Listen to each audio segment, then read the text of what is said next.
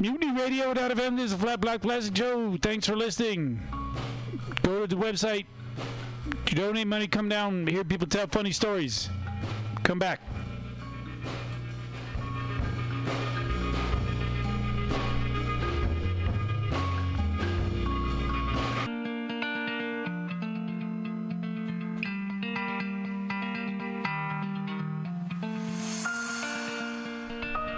Hey, welcome to Spiritual Psychology with Renee McKenna. I'm a therapist and healer here in San Francisco. And if you want real change on a soul level, you've come to the right place.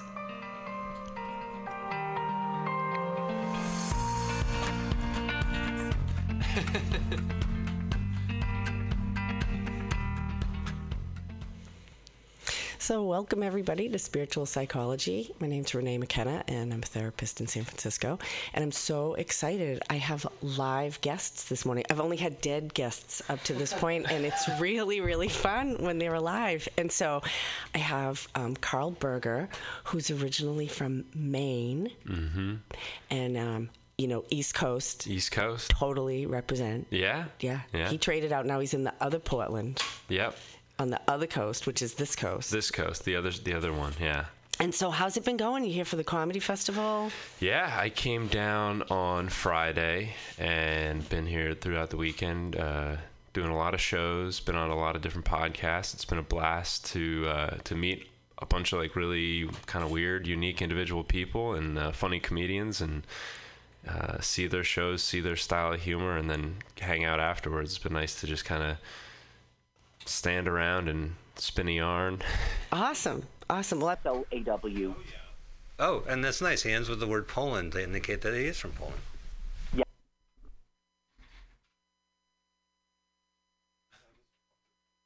I love the technology of a long pole.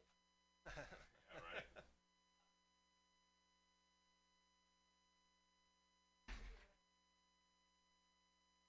Yeah, but oh, you gotta be kidding me.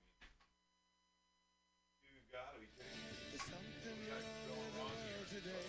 I don't know what it is. Something's wrong with our eyes. We're seeing things in a different way. And God knows it ain't his. It sure ain't no surprise.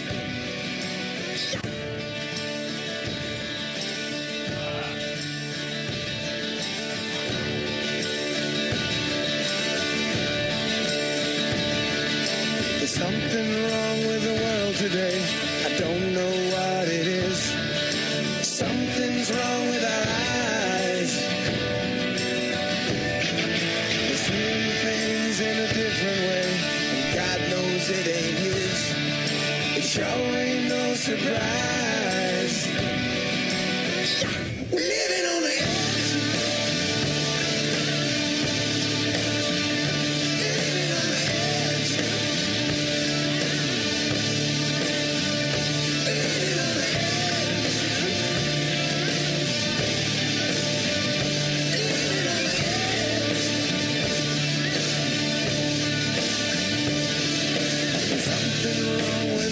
Today, the light bulb's getting dim. There's meltdown in the sky. If you can judge a wise man by the color of his skin, then misty you're a better man than I.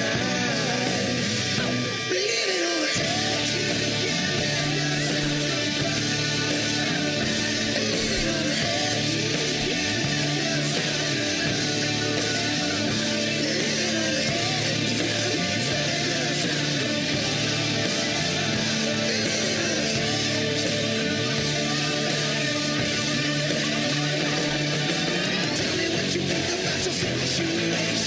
Complication, aggravation is getting to you.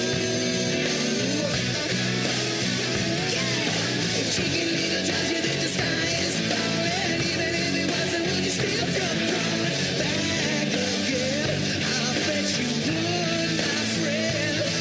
Again and again and again and again and again.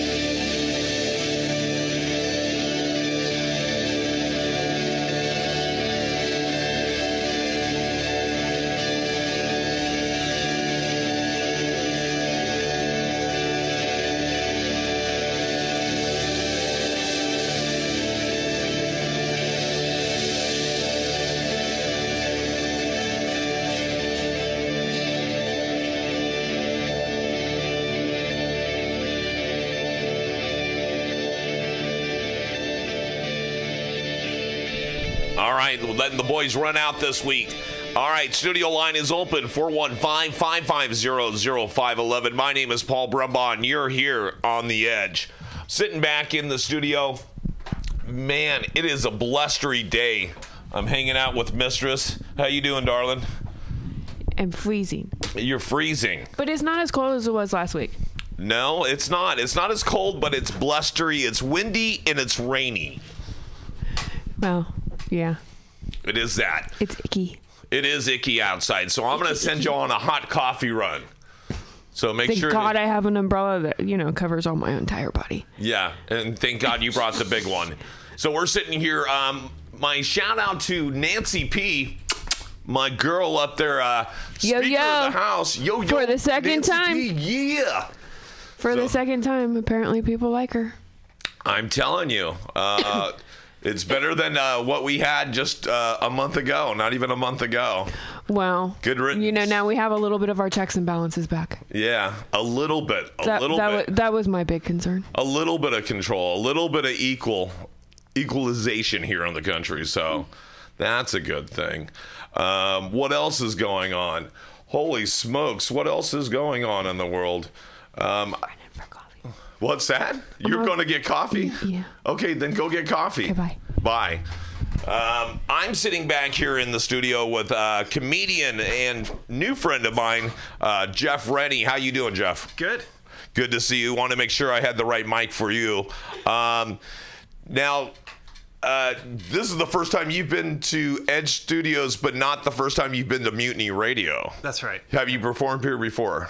No. I think I tried to get on stage at an open mic once, but it was fully booked, and so I just... It was like a Friday night where they have the cattle call of people where there's like 60 comedians it was like that. listed. And yeah, it's literally, we put them on a conveyor belt and they just kind of move through. Yep.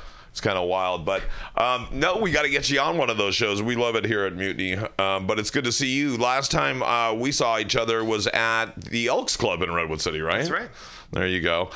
You were well received, my man. Well received. They like you. Cool. You found your demographic. Elks Club members, yes. Elk Club, yes. That's my demographic. That's your demographic. Now, how long have you been doing comedy for, man? About 4 years. Like my first time I went on stage was 2014, but like I took some time off, so about 4 years altogether. Yeah, I'm gonna have you switch to that microphone. By the way, no, you can just you can either just. Let me try to. Oh, that sounds better. Yeah. Way better. Way better. Yeah, because I'm trying to get a better level on you so I can hear you. So you've been doing it for about 4 years now, right? And where do you think your material stems from at this point? Just like me and all my personal experiences, and I mean that's what you got to draw from. There you go. Yeah. It is kind of. So are you a observationalist? Mostly observational. Okay, and it's about other people and you just sitting back and watching the world. A lot of that, like a lot of it is about. Or is it self-observation? It's both. It's about, I guess, like half self-observation, half actually.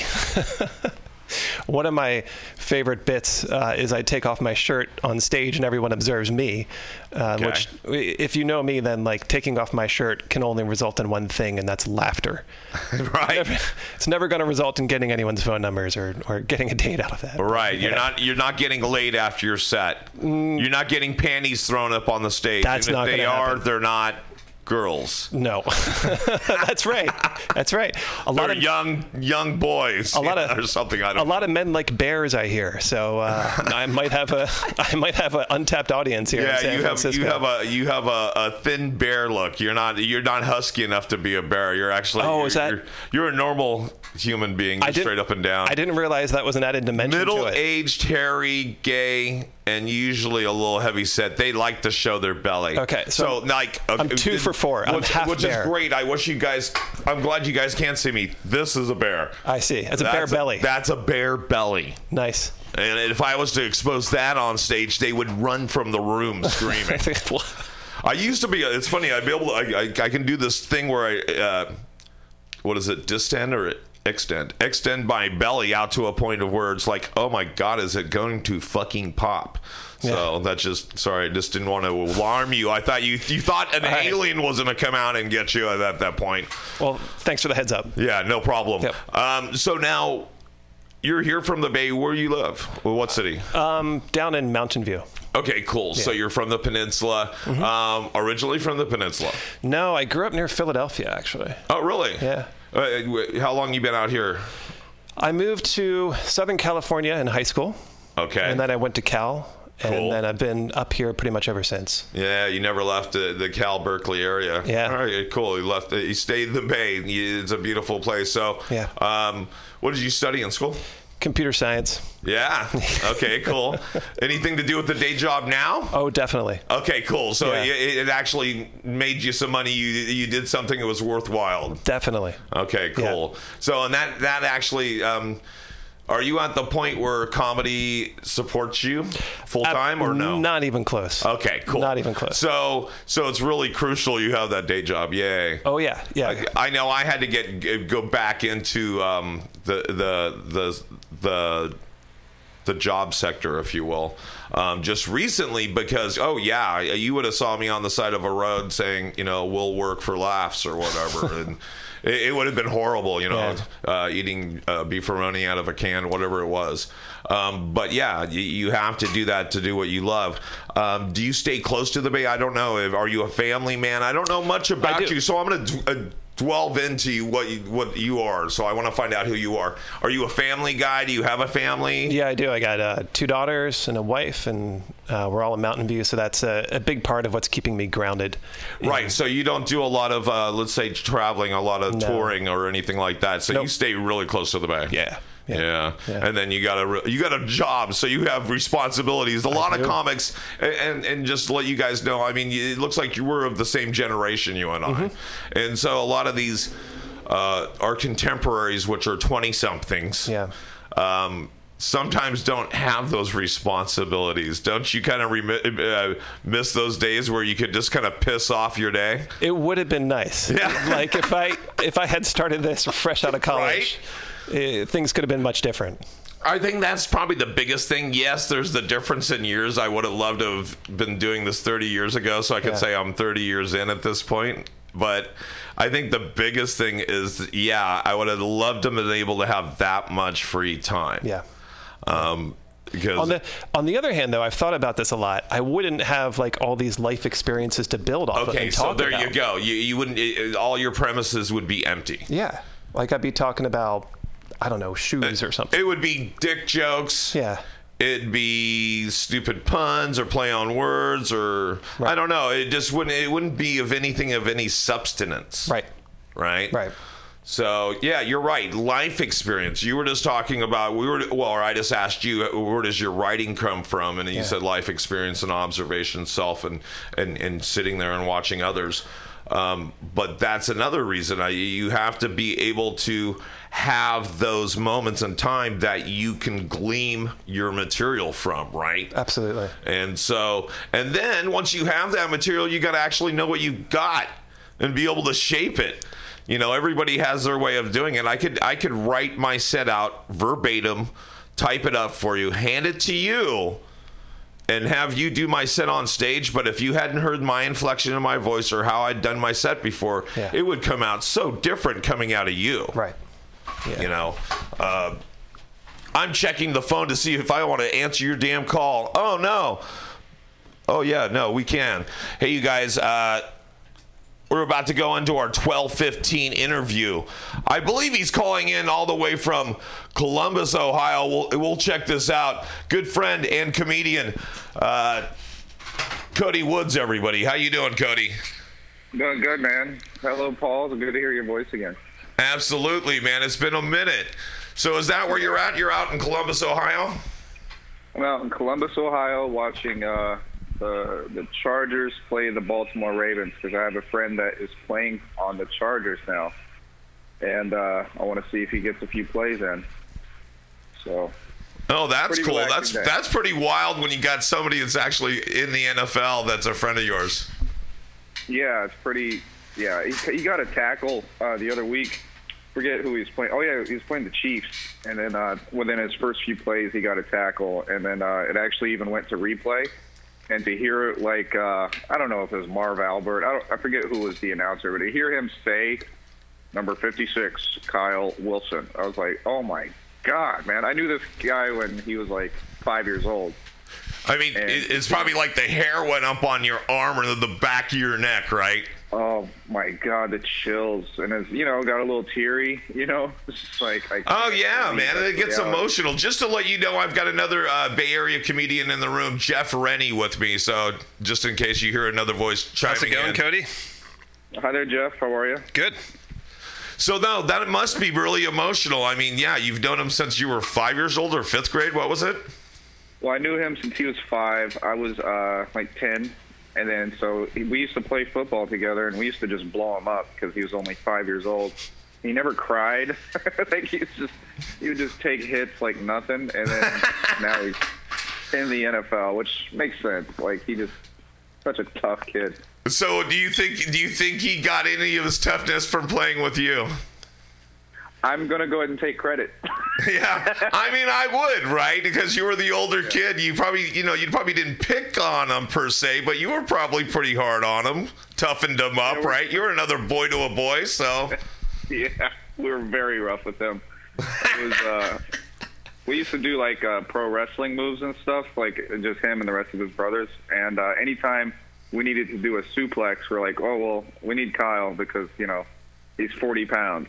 So then we would just like slam him like perfect like vertical suplex. If you know pro wrestling, like we would be hitting these moves perfectly. But anytime we had like a real move where it's like he's got to be over our heads, we'd grab him and throw him up and throw him down. He didn't give a shit.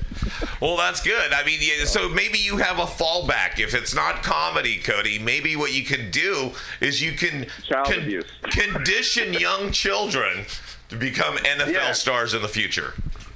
That's right. Yeah, just smack them around a bit. No, condition is the word. Condition. Okay. Oh yes, we're conditioning. Right.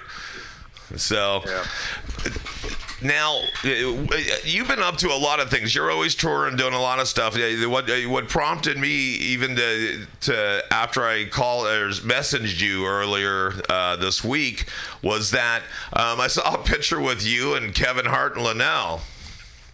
Yeah. And that was from Heart of the City, right? That's right.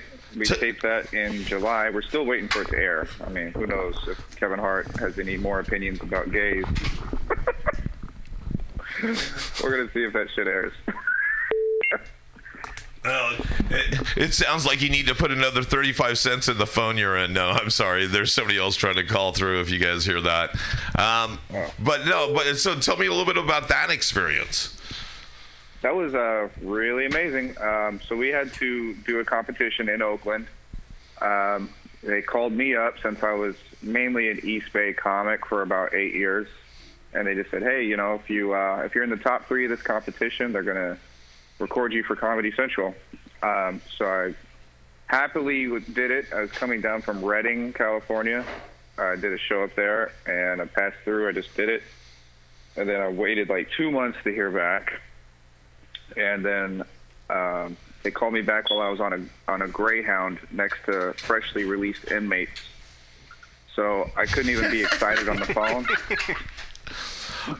You could be, but that would just be a totally different story, and we don't have a long enough show. But anyway.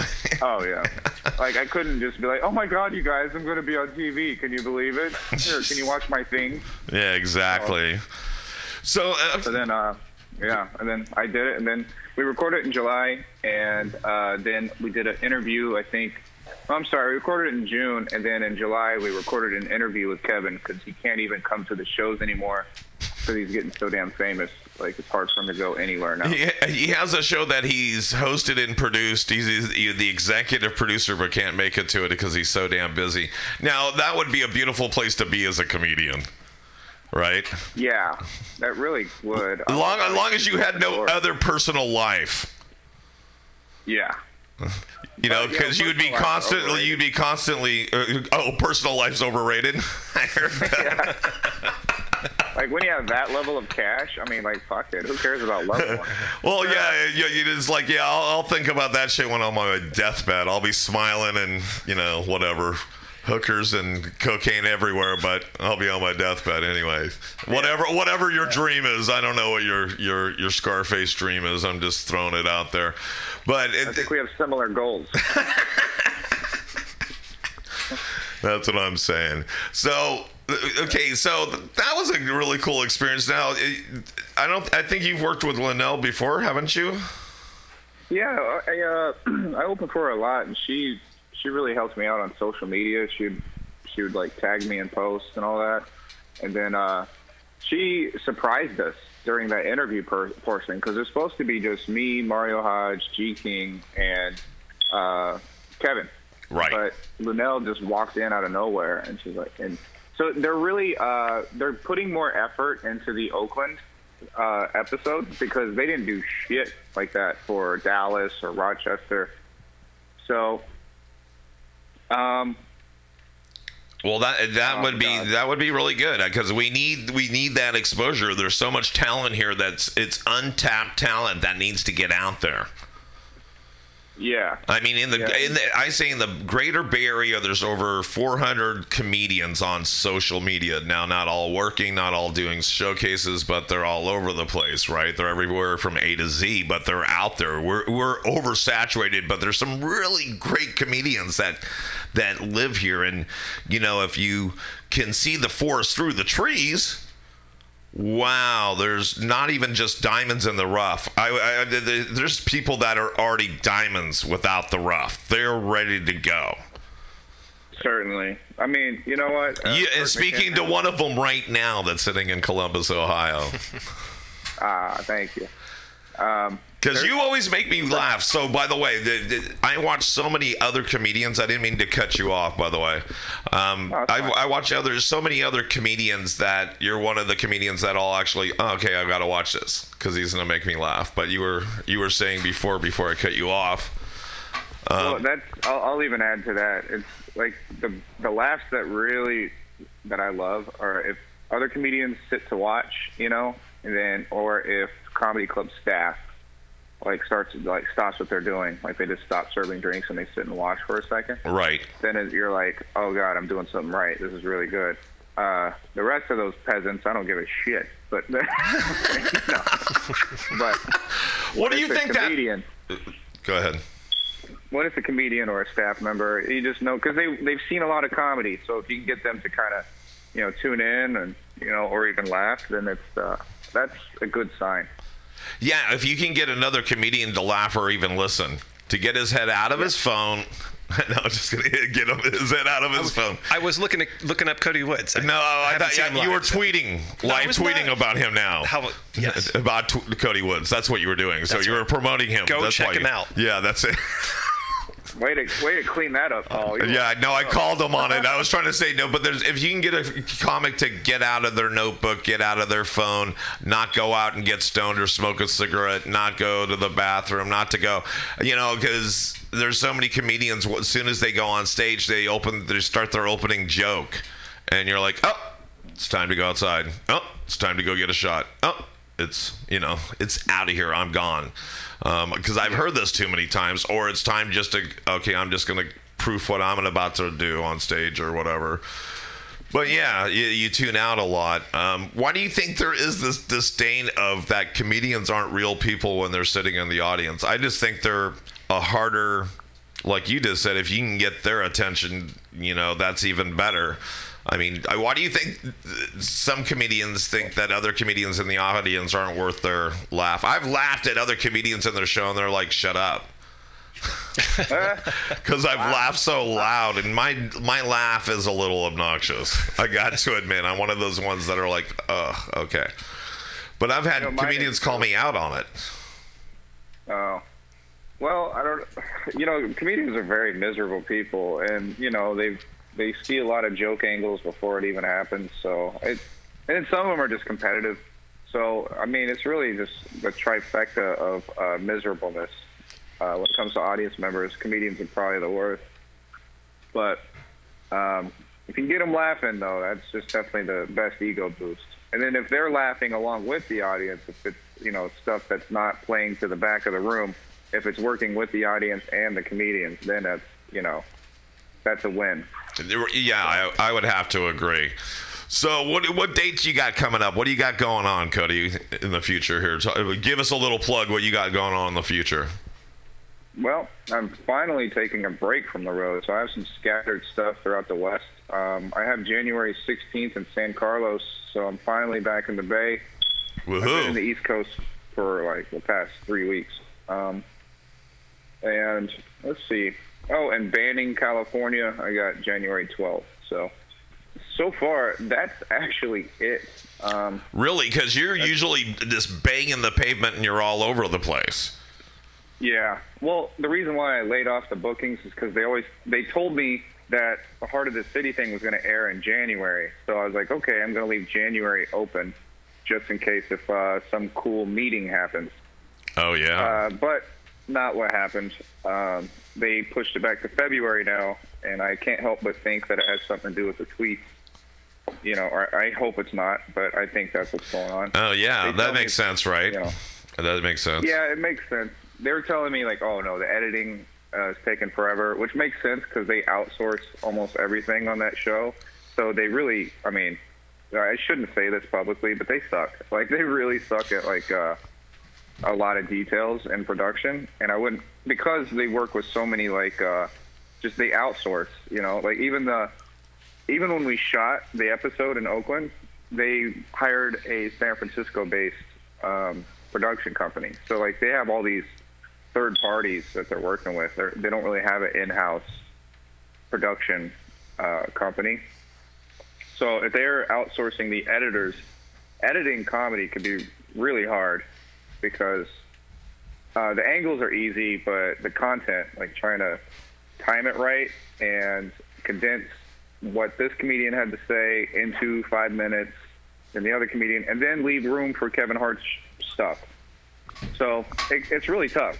So I wouldn't be surprised if they're backlogged on editing, or very well could be that Kevin Hart had some homophobic tweets and now they're trying to take him out. So who knows? Right. Well, you're probably right. It could be either or, and I'm hoping for the latter of the two, that it's just an editing thing here. And I kind of get that thing about the farming it out almost to a third party, a local party, because it's almost cheaper for. If you're a big company like that, a big production company like that, especially if you're a network, Comedy Central, whatever you want to do, BET, whatever it is, you probably got people in every major metropolis that you can call upon and say, hey, by the way, you guys want to make some money? I got a gig for you. And I would hope so. And so they're not just a fly-by-night company. That's probably why they had somebody here. But there's a lot of reasons. It's mostly just it's cost-effective, I think. Yeah. So definitely makes sense for them to cut costs, but I just don't see them having in-house editors.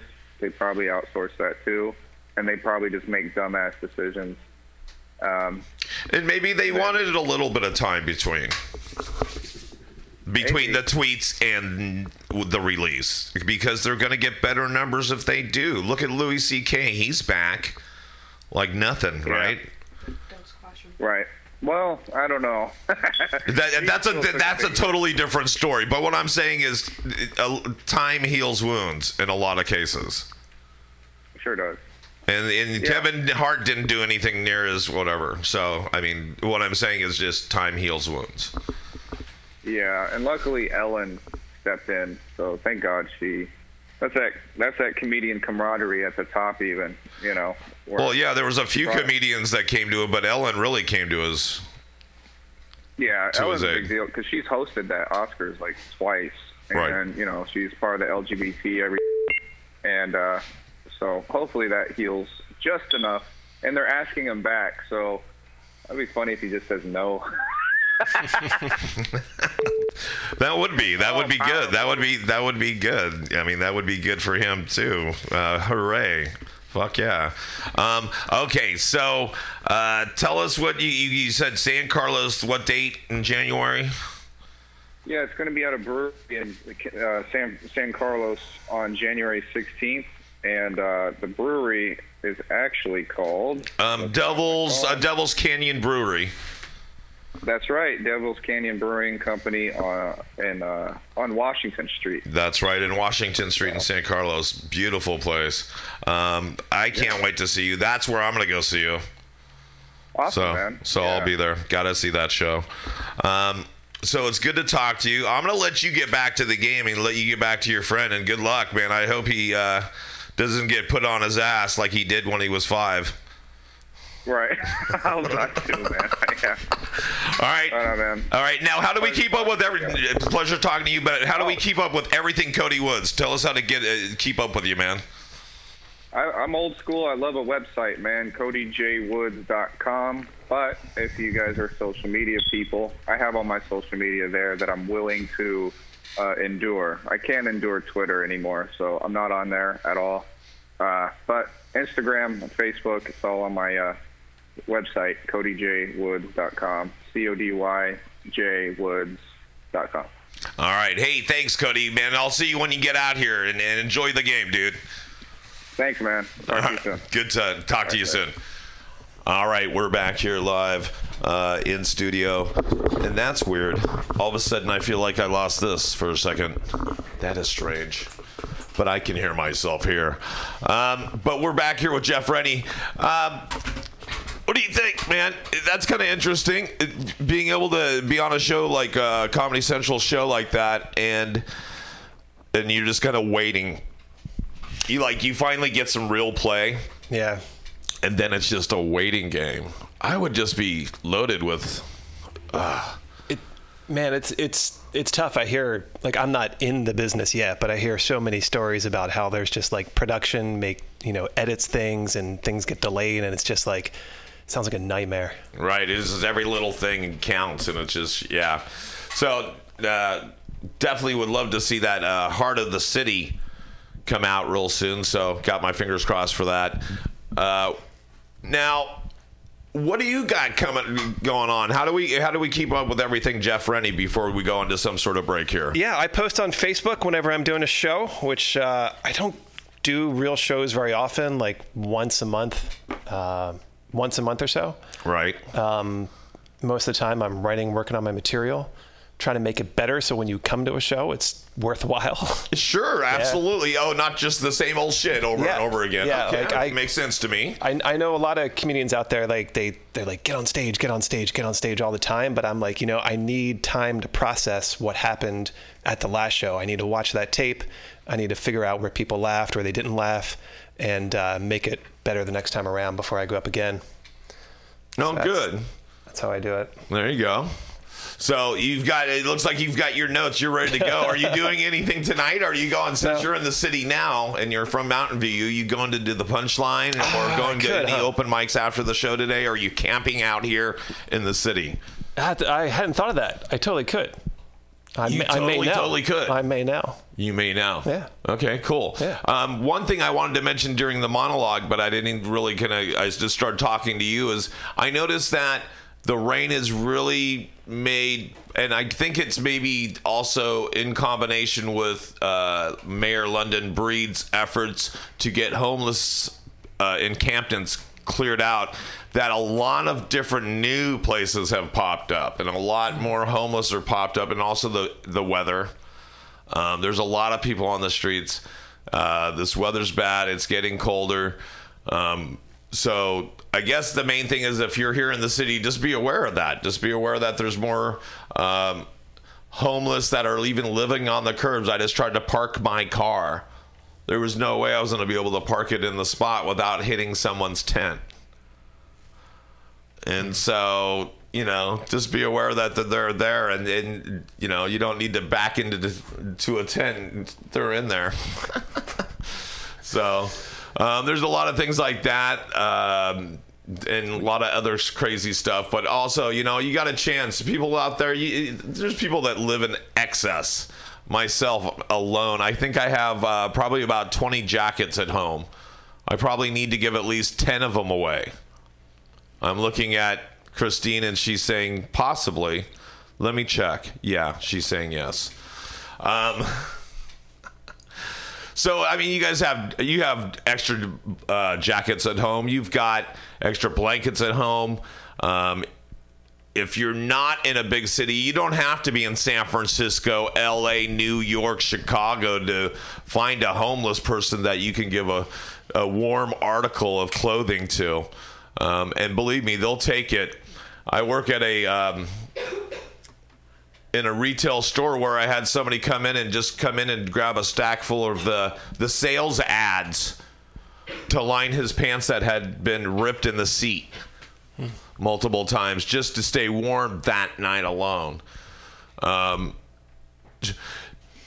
pair of old pants, old jacket, blanket goes a long way for these people, and we don't need any other people to fall victim to the extremes of weather, especially with these crazy numbers we've been seeing. Hey guys, enough of that, but definitely go out and spread a little love yourself, or give to those organizations that do, the Red Cross and all those people, St. Vincent de Paul, your local Goodwill. I don't know. If you're in the South Bay, Pete, do you know the comedian in the South Bay? I think it's Pete Munoz. Pete Munoz. Yeah, he's collecting sleeping bags. There you go. He's working with a charity that collects sleeping bags and hands them out to the homeless. So that's another good way to contribute. There you go. We're going to go into a musical break, and then I'm going to be right back with Jeff Rennie, so don't go away, okay, guys?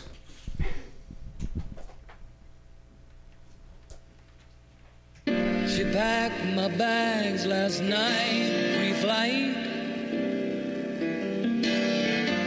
0 hour, 9 a.m. And I'm gonna be high as a kite by then.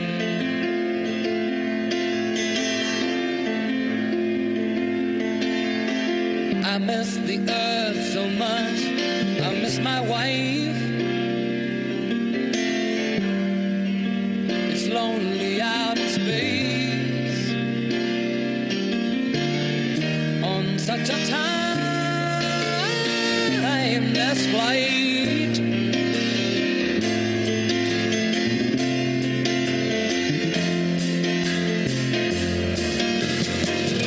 And I think it's gonna be a long, long time till touchdown brings me round again to find I'm not the man they think I am at home. Oh, no, no, no. I'm a rocket man, burning out his fuse out here alone.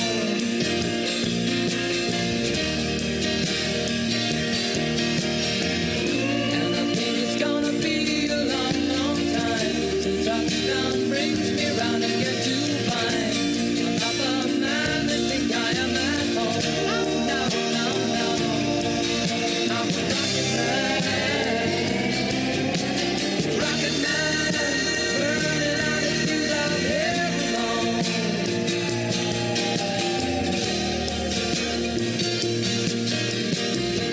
Mars ain't the kind of place to raise your kids.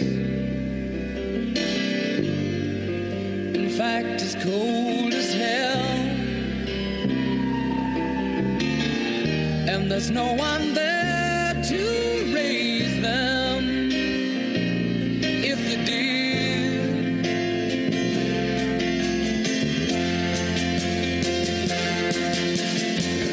And all the science I don't understand. It's just my job 5 days a week. A rocket man, a rocket man.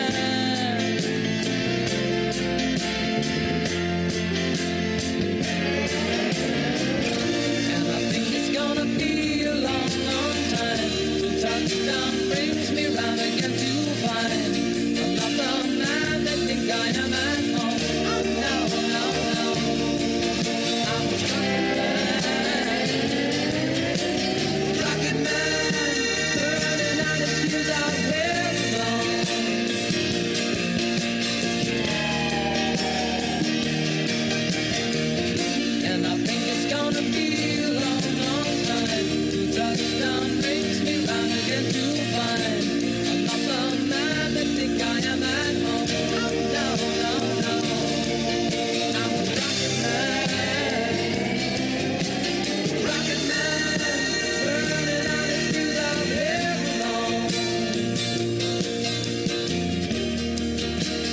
think it's gonna be a long, long time.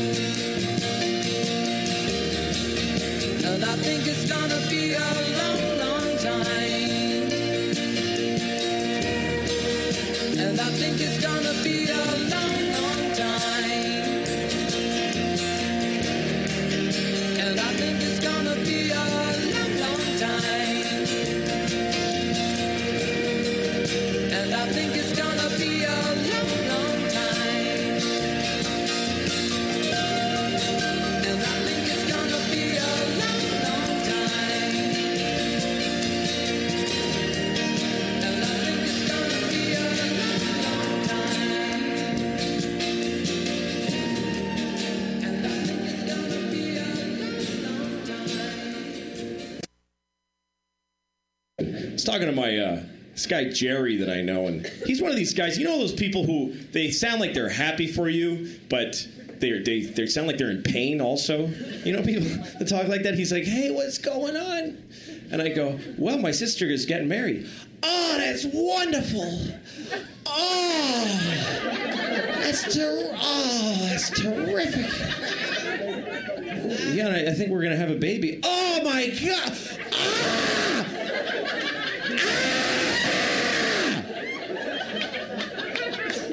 God bless you! Wow. Thanks, pal. Wile E. Coyote, super genius. I like the way that rolls out. Wile E. Coyote, super genius.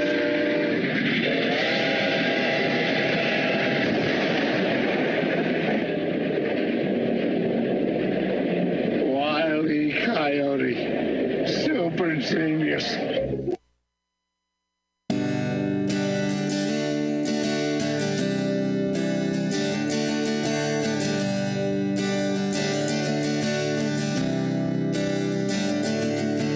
Had to see you one last time. There's something on my mind. How do I say what needs to be said? The words are hard to find. How about, bitch, give me my money? I want my money and I want it fast. Hey, bitch, give me my money. Else I'm about to take it out your ass.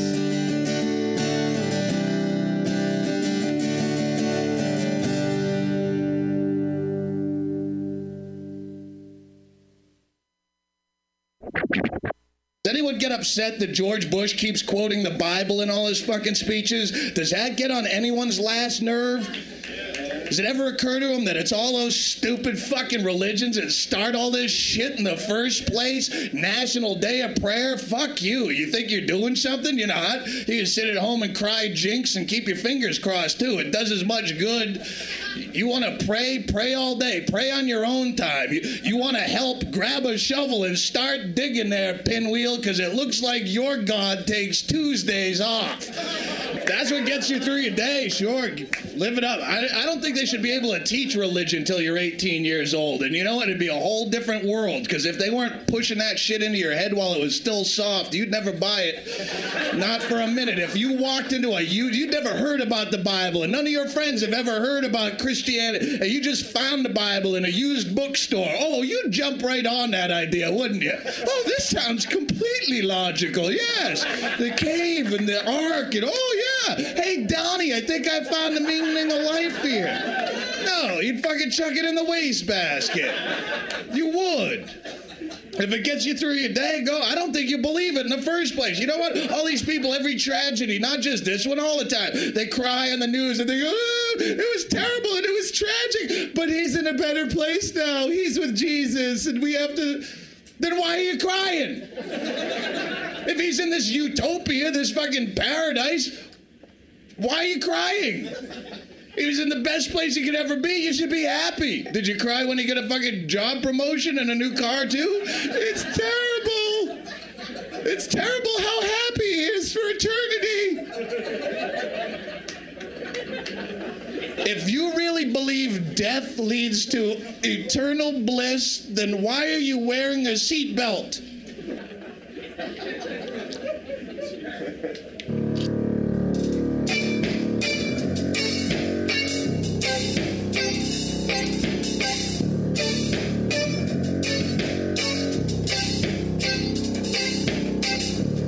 My life, it used to be incomplete till I saw what I was looking for at a drive-in swap meet. My life, it won't be the same again. Now I'm proud to say the king lives on inside my den.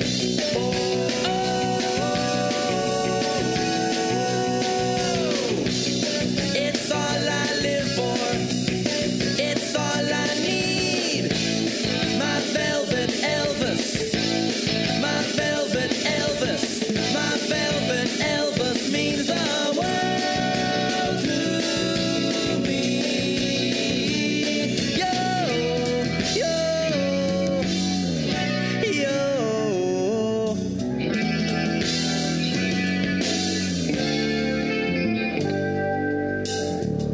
Although he may not be worth much dough,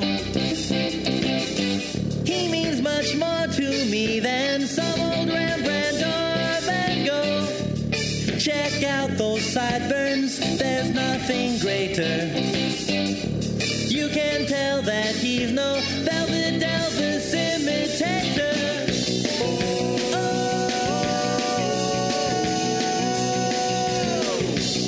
It's all I live for.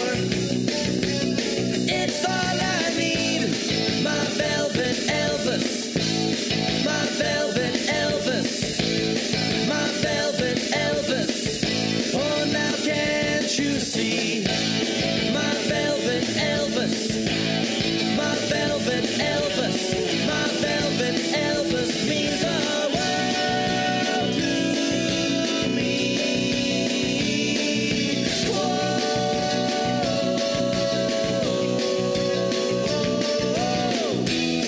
In my own private graceland, in my own little shrine to the king, I don't want nothing else.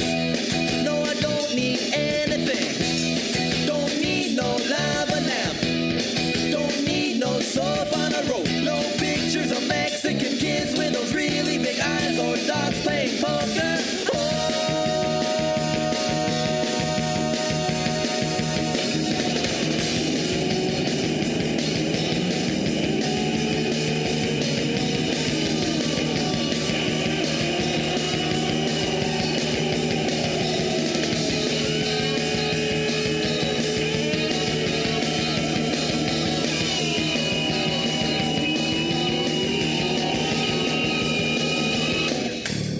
When I'm at home watching my TV,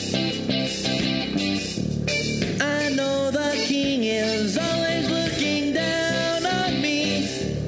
He looks so handsome, he stands so tall. So glad he's big enough to cover up that hole in the wall. Velvet Elvis, he's so fuzzy. Velvet Elvis, he's so great. Velvet Elvis never ages. Velvet Elvis never puts on weight. Velvet Elvis, look at those rhinestones. Velvet Elvis, he's just so fine. Velvet Elvis, you can look but don't touch now. Velvet Elvis, 'cause he's mine, all mine.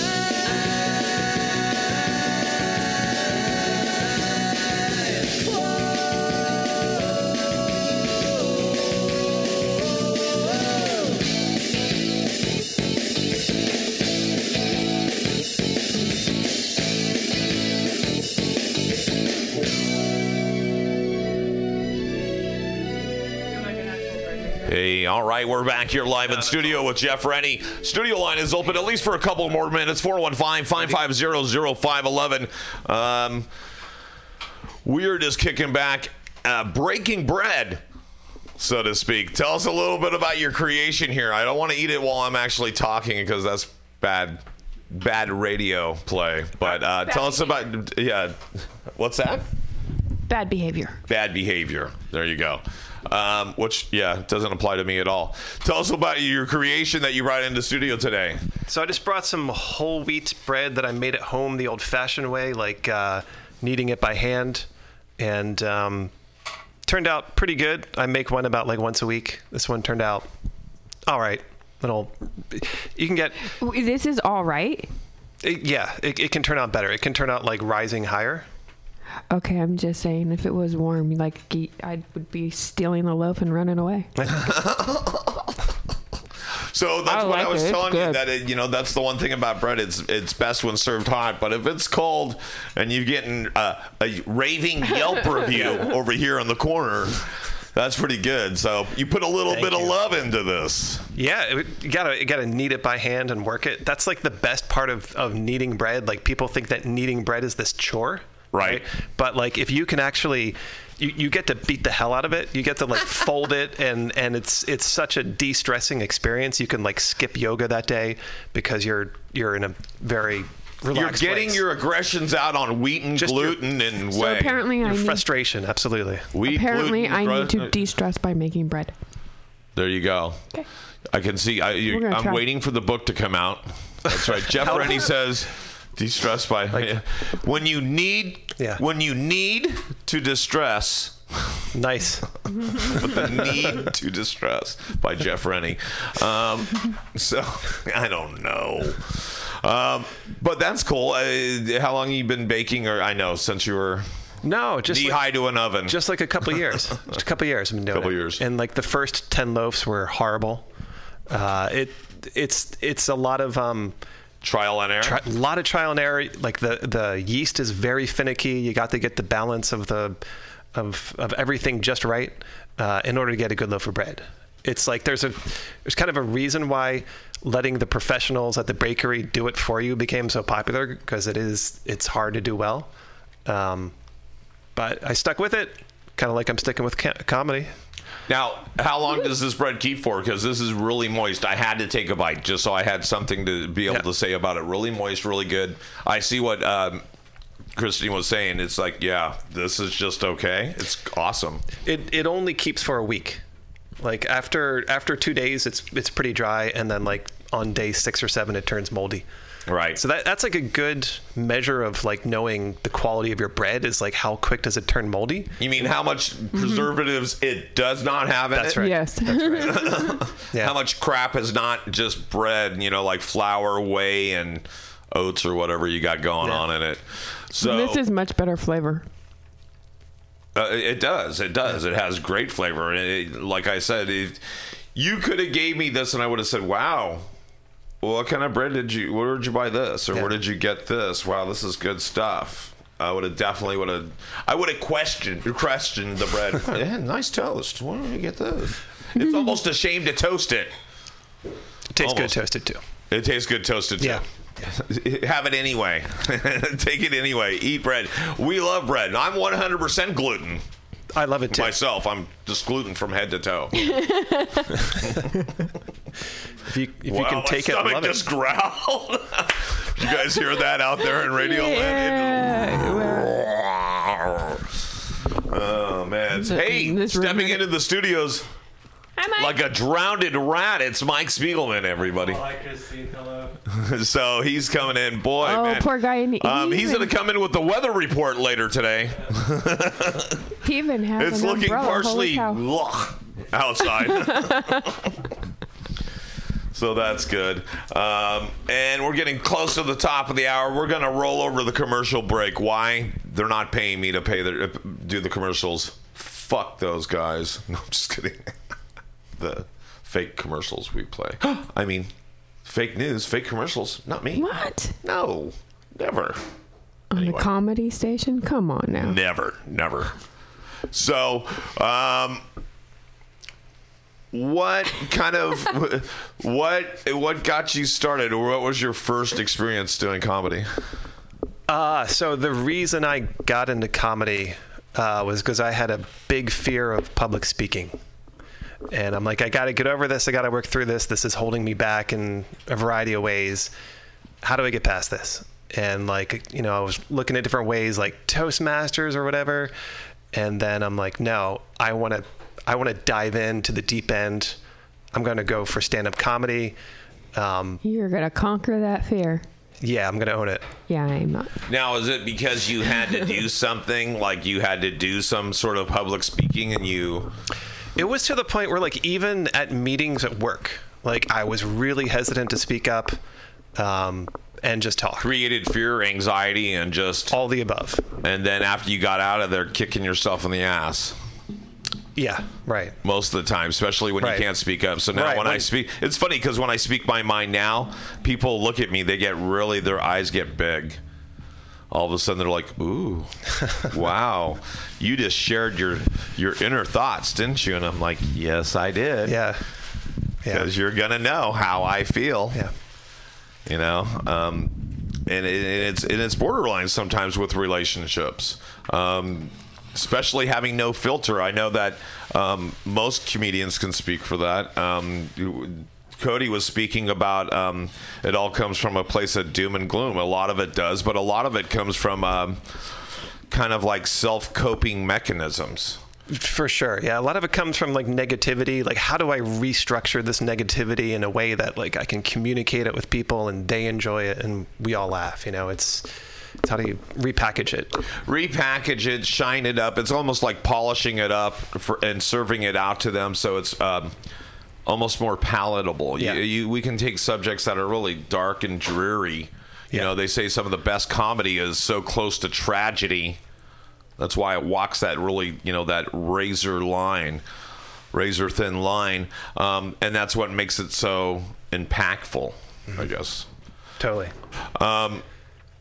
So, what was actually the first time you walked on stage? I mean, what was...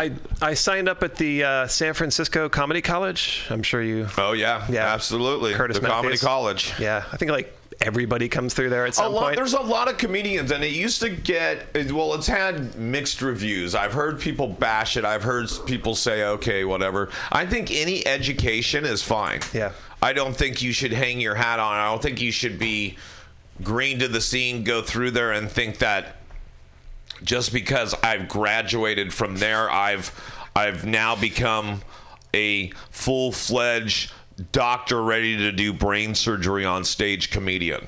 No, absolutely not. Yeah. Right? Yeah. And so long as you don't have that, as long as you take it in consideration that, hey, this is just education, I'm adding it to what my knowledge I've already known, plus the knowledge I'm going to gain over the time that I'm going to be on stage. I call it flight time. Yeah. It's time in the air. Yeah. How long can you keep it up without the Viagra, basically?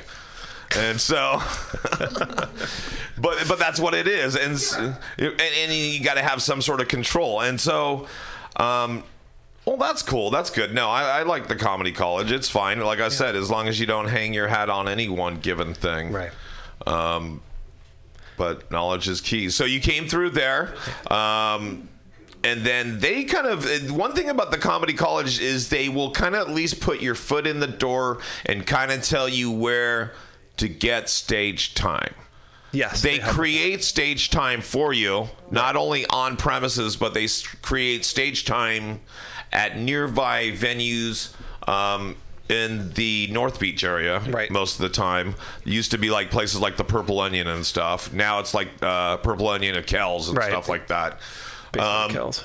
But they do that. They also kind of introduce you how to get that information. That, if I was to really take somebody, if I had just, let's say I went to an open mic tonight and I meet a comedian that never have ever been to an open mic before, he's new to the scene, doesn't know anybody, and I was to talk to him and I'd go, hey, can I save you a year off your learning?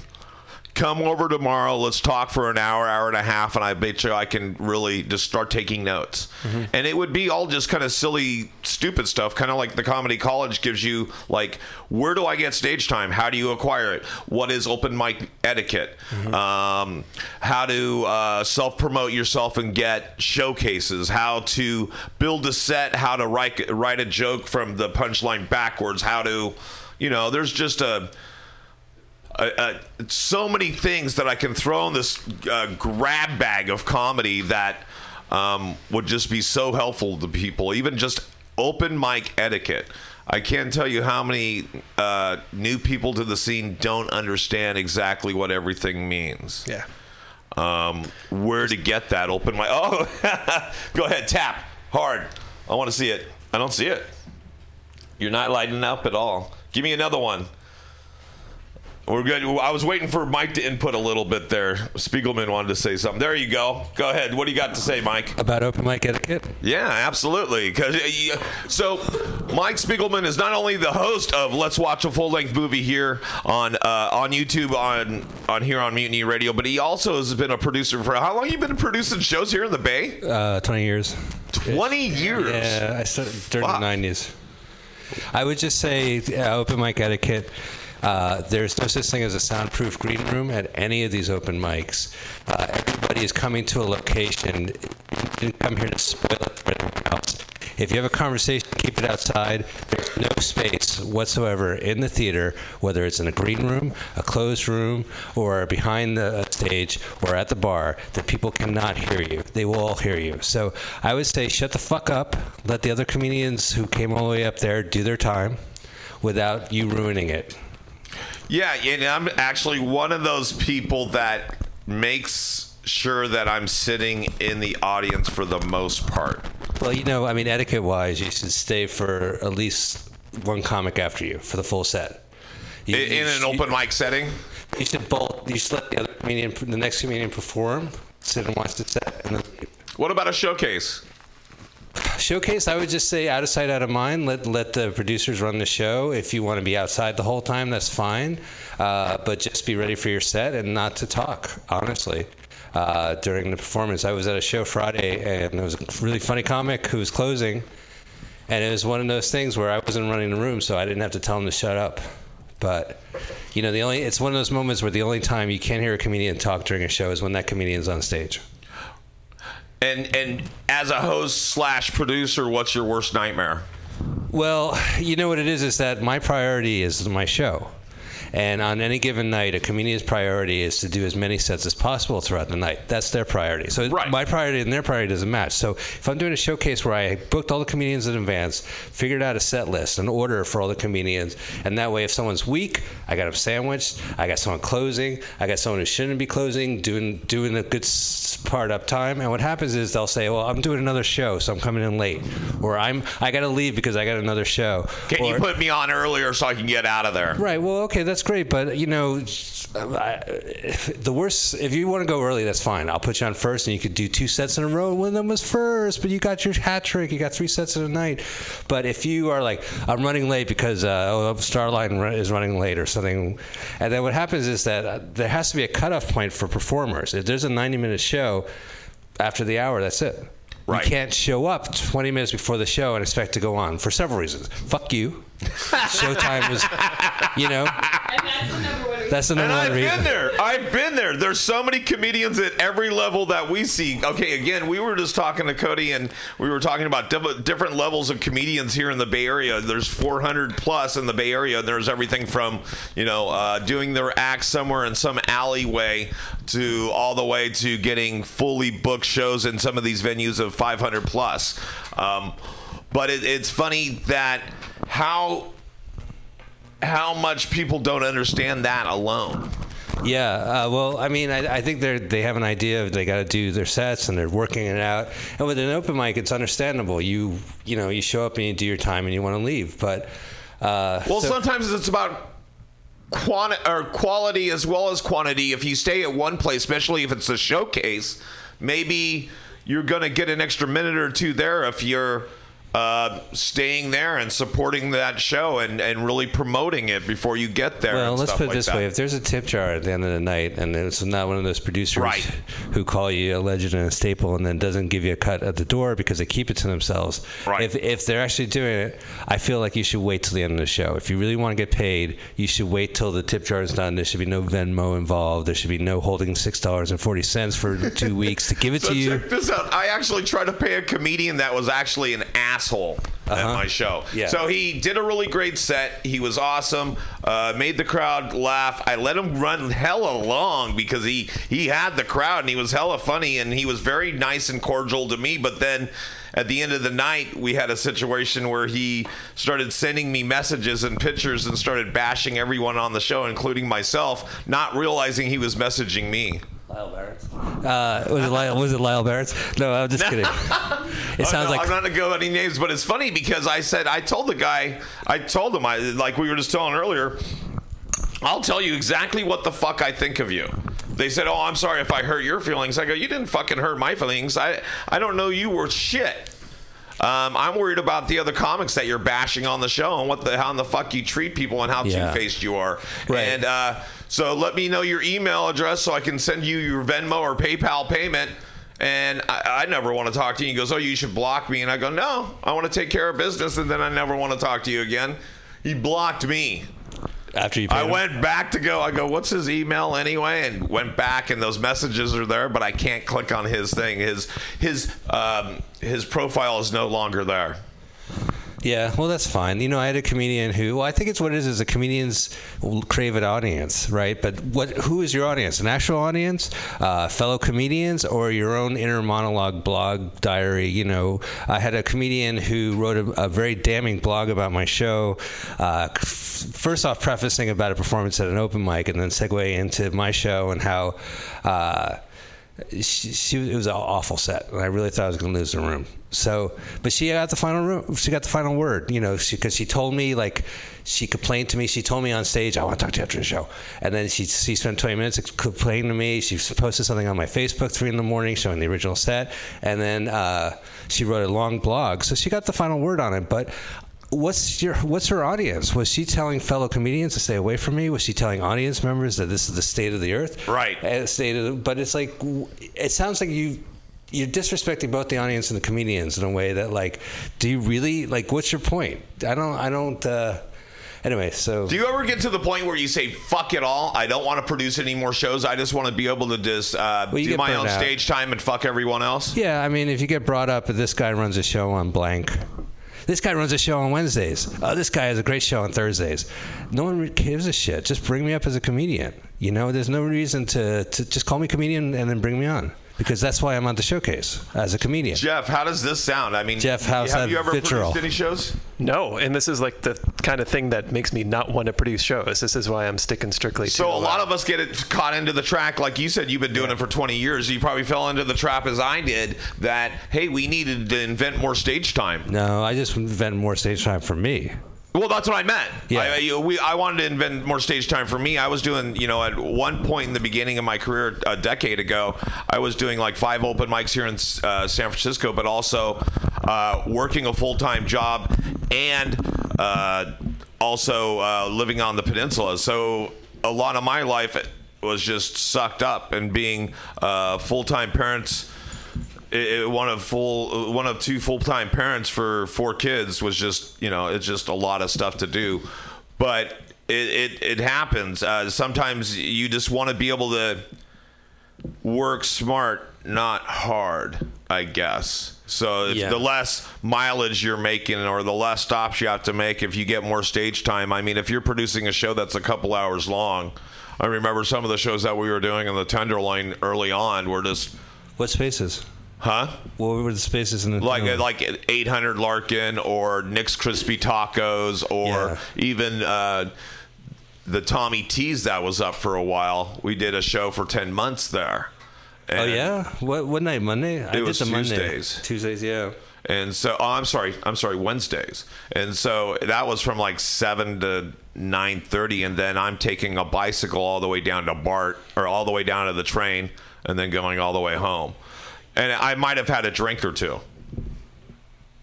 Did something bad happen? No, I might have had a drink or 2, and you're going straight down a hill on a 10-speed bike with, paper-thin tires, and woohoo. I hope I make it to the train on time because the last one leaves at 12:01. Yeah. And I've arrived there at 12:02 before, and believe it or not, they don't stick around. I'm all for producing rooms. I think you don't have to host it. My problem is I always wind up hosting the shows, and the very last second before the show starts, my head is not in the game. It's more making sure the show starts and all the pieces are in place. So when I actually do my stand-up as a host, I have to kind of change it around because I'm not as prepared as if I was sitting there with my set waiting for my turn. So if you run a room, just maybe not have you host all the time. Give yourself a good spot. Yeah, you got to get a good guest host, or maybe not just one, so somebody tries to take over your spot. That's another thing. I love comics, but I also watch my back every time I deal with a comedian. It's I got one eye open. I sleep with one eye open. Yeah. And so I don't trust anyone with the keys to the kingdom, but having guest hosts definitely helps. It keeps it fresh and also gets you to be able to do a regular set and not have to stress on everything. Right. Yeah. And so you kind of get the night off. So, all right, how do we keep up with everything that you do? I know it's Luggage Tuesdays. Tell us where to keep up with everything Mike Spiegel Well, do. I would love for you guys to listen to my podcast. If you're listening to this live on the streaming, I'm the show following Paul's, but it's LWAFLMOYT. Let's watch a full-length movie on YouTube. It's on iTunes as LWAFLMOYT. And later today, I'll tell you what the movie is when Patrick's on the phone. But what about your website for all your comedy and stuff? So you can check out Let's Watch a Full-Length Movie on YouTube.blogspot.com. Luggage Tuesdays is a site with a lot of links and shows. And I'm Spiegelmania on all the social medias. So, that's how you can find me. There you go. Right on. Thanks, Mike. And then, Jeff, give one more shout-out where we can catch you. I'm going to go into a break for Patrick Carlin. We're going to do the 420 shout-out. Oh, well, actually, I'm looking at this clock. Why don't we ever change this clock on this computer, Mike? I just put on a browser time.is. I noticed that. You go to, like, time.com or something? Time.is. It tells me the exact time. Time.is. Yeah. Because that's what it is. Time is. And then I don't have to rely on the studio's computers. No clock. shit. Yeah. Because every time I look at this, I feel like I'm running late. It says it's 1998. There's something wrong with it. There's something wrong with it. What it needs is a new internal battery. We can crack it open, put the little watch battery into it, set the clock, and we'll call it a day. Or get a new computer. Yeah, I won't even go there. I've already got mine going. All right, so... and you won't tell us what the movie is, so you guys, how do you keep an asshole in suspense? We'll find out soon. It's National Lampoon's Golf Punks. Golf Punks? Yeah, with Tom Arnold. We talked about this before. How many fucking National Lampoon movies are there? I swear, every time they're on YouTube. Do you know a number? Yeah, there's about... Well, there's the canon ones, the ones that everyone goes to, but then beyond that, there's some second tier ones, but beyond that, there's blockbuster movie that filled the shelves. Yeah, everything from directly to Netflix. Yeah. Well, I don't think even Netflix has any of them. All the way to Animal House, greatest movie of all time. Greatest movie of all time. You got Vacation, you got Van Wilder, you have... that's it. Senior Trip, and then you just got directly Golf Punks, Gold Diggers, Dirty Movie. Van Wilder, like Taj's Revenge or something like that. Yeah, and that hit the theater. That was I haven't seen it. That sucked balls. Yeah, well, it didn't even have. I don't know. I just refuse to see it. Just I love the title Van Wilder because that was the first taste we had of what was it, Ryan Reynolds? Yeah, if you didn't watch Two Guys, a Girl, and a Pizza Place. Oh, there you go. Yeah. And I didn't. All right. So there you go. Well, he's been around. Ryan Reynolds has always been around. I just never noticed him. Yeah, no, he's funny. And there was somebody else in that movie that I was trying to remember, but anyway. Oh, it's Cal Penn, right? Right, Cal Penn, but there was some other... The girl, I'm trying to remember that girl, Tara Banks? Remember. Tara Reid. Tara Reid, yeah, not Banks. Tara Reid, and then there's somebody else that's like, it's like their first movie in there, I want to say too, but I can't remember who it was. But it was Meryl Markle. Huh? Meryl Markle? Sure. Yeah. The princess? The princess, that was her first movie. Okay. That's what it was. Meghan Markle. Yeah. Good old Meghan Markle. All right, guys. Are we getting any closer? Who knows? I think we're getting there. Yes, we are. We're going to go into a musical break. We'll come back with the 420 shout-out with Patrick Carlin after this. We still got Mike, Christine, and Jeff in studio, so don't go away. Okay.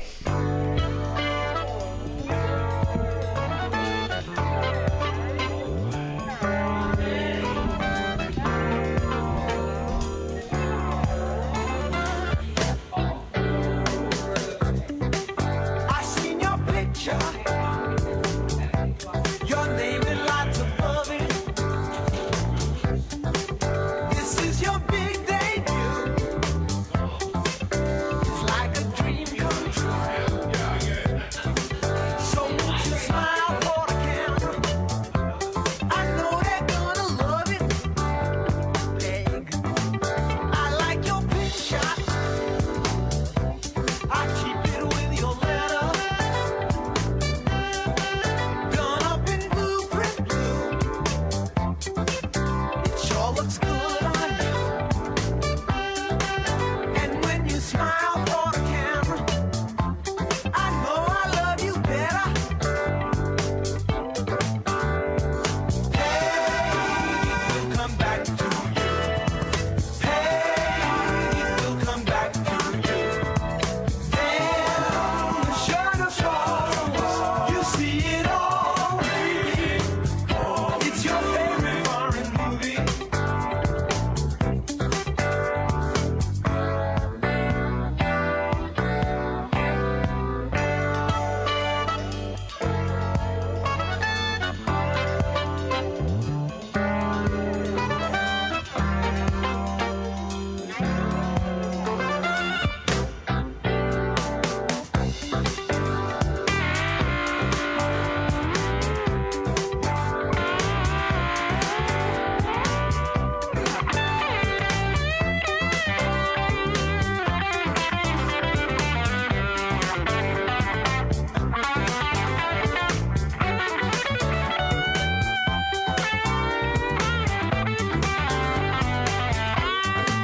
I like your picture. I keep it with your letter. Gone up in blue print blue. It sure looks good on you. And when you smile for the camera, I know I love you better. Pain will come back to you. Pain will come back to you. Then the shadow falls. You see it all. It's your favorite foreign movie. It will come back to you. Pain will come back to you. Then the shadow falls. You see it all. It's your favorite foreign movie. It will come back to you. Pain will come back to you. Then the shadow falls. You see it all. It's your favorite foreign movie. It will come back to you. Pain will come back to you. Then the shadow falls. You see it all. It's your favorite foreign movie.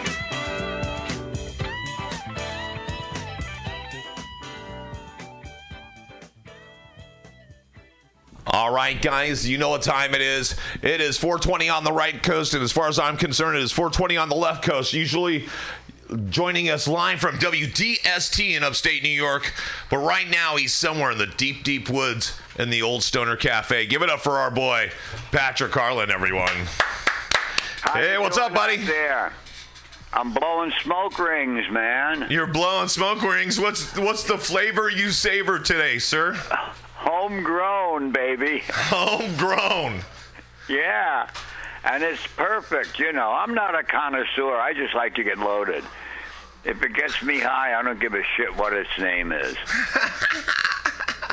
Well, that's good. Are you rolling? You rolled yourself a little pinner, or are you smoking a roach? I stay with pinners, and then I got like a little, it gets down to where, and the roaches are great. It's really nice stuff these guys are growing. I'm impressed with them. Long lasting. I mean, all day long I'm writing crazy shit, man. And you got your little jar of roaches right there, right? Yeah, right there, right next to the radio, yeah. So what's going on up there, brother? What's going on with you? Well, it's New Year's, and I like that, you know. Well, Happy New Year to you. Yeah, and all you guys, because it's the same old shit, but it's a brand new page. And you get to, fuck around with it. We get to hit the reset button once again. Yeah, you know what I liked? I liked that girl who said motherfucker. Which one's that? And maybe I missed something. You probably caught something I didn't. She's one of those new people that got elected. They call her AOC, Alexandria Octavia, something. Ocasio. Yeah, they had a Perez. picture of her doing it, dancing at Boston College, But it was a different person. Hold on. We're going to look it up. We got the people in the booth looking up the facts on this right now. What was it? They said motherfucker? she called Trump a motherfucker. Yeah. She said, we're going to get rid of that motherfucker or some shit like that. And then they come and they get all, they get all irate because a girl shouldn't be talking like that. That's bullshit. That's total fucking bullshit. That's total hypocrisy. I mean, you got a president there talking about grabbing girls by the pussy, for Christ's sakes. What the fuck is that shit? So, sauce for the goose is sauce for the gander. It was Republican Rashida Tlaib, right? Oh, she's a Democrat. Yeah, she's a Democrat. Okay, Rashida Tlaib says that Congress will impeach motherfucker Trump. Oh, she was the one. Yeah. Yeah, I'm sorry I put it on the other girl, although she'd be happy to own it, I'm sure. They don't understand. These are fucking millennials. These are younger people. These are younger people. This is not Grassley and Orrin fucking Hatch and these old white motherfuckers that couldn't get their dick up if they had to, for Christ's sakes. And they're just useless old farts in there, all over 70 and shit like that. Get the fuck out of the way, man, and let these younger people get in there and say, wait a minute, you're a lying motherfucker. That's the way they should talk they should talk that way. Fuck you, you asshole. That's a shitty law, you prick. And I think the people would like it better. Yeah, it was, exactly. She was a Democrat, Michigan Democrat, became the first Palestinian-American woman in Congress on January 3rd. Yeah, Tlaib, that's what she was. Yeah, that was her name. A hard one for me to spell because he left out a vowel somewhere. And I'm probably mispronouncing it, but, I just want to make sure we give her props where they're due, right? If you want me to pronounce your name right, shorten it up and make it something like Chuck Meat. Chuck Meat. Then I'll get your name right every fucking time. Half the time, I don't know people's last names. Honest to God, I get on a first name basis with them, and then I get surprised maybe a couple of years later when I find out whatever the hell their last name is, because I don't, I don't take shit too serious. No, you got to keep it real, right? And you keep it on that same level. You can't put anybody up on a pedestal or treat anyone beneath you. Oh, God, I love those. Yeah, on a pedestal. Do you know who I am? My favorite phrase. Yeah, matter of fact, I fucking do. Get the fuck out of my way. Yeah, I know who you are. That's why I don't give a fuck, man. Right. I just fucking love it. I love it. I've heard about your ass. Stay the fuck out of my way. We all know who you are. That's why we're pissing in your salad. Yeah. We remember you from last time, you fucking scumbag. Of course I know who you are. And they keep regenerating themselves. And it's funny because you find about 30% of assholes in your midst. It seems like a consistent percentage of assholes is about the 30% range. Absolutely. Absolutely. You're always going to have it. And you have to deal with them, man. You treat an asshole like an asshole, and you treat a fucking real person like a real person, and you'll never go wrong.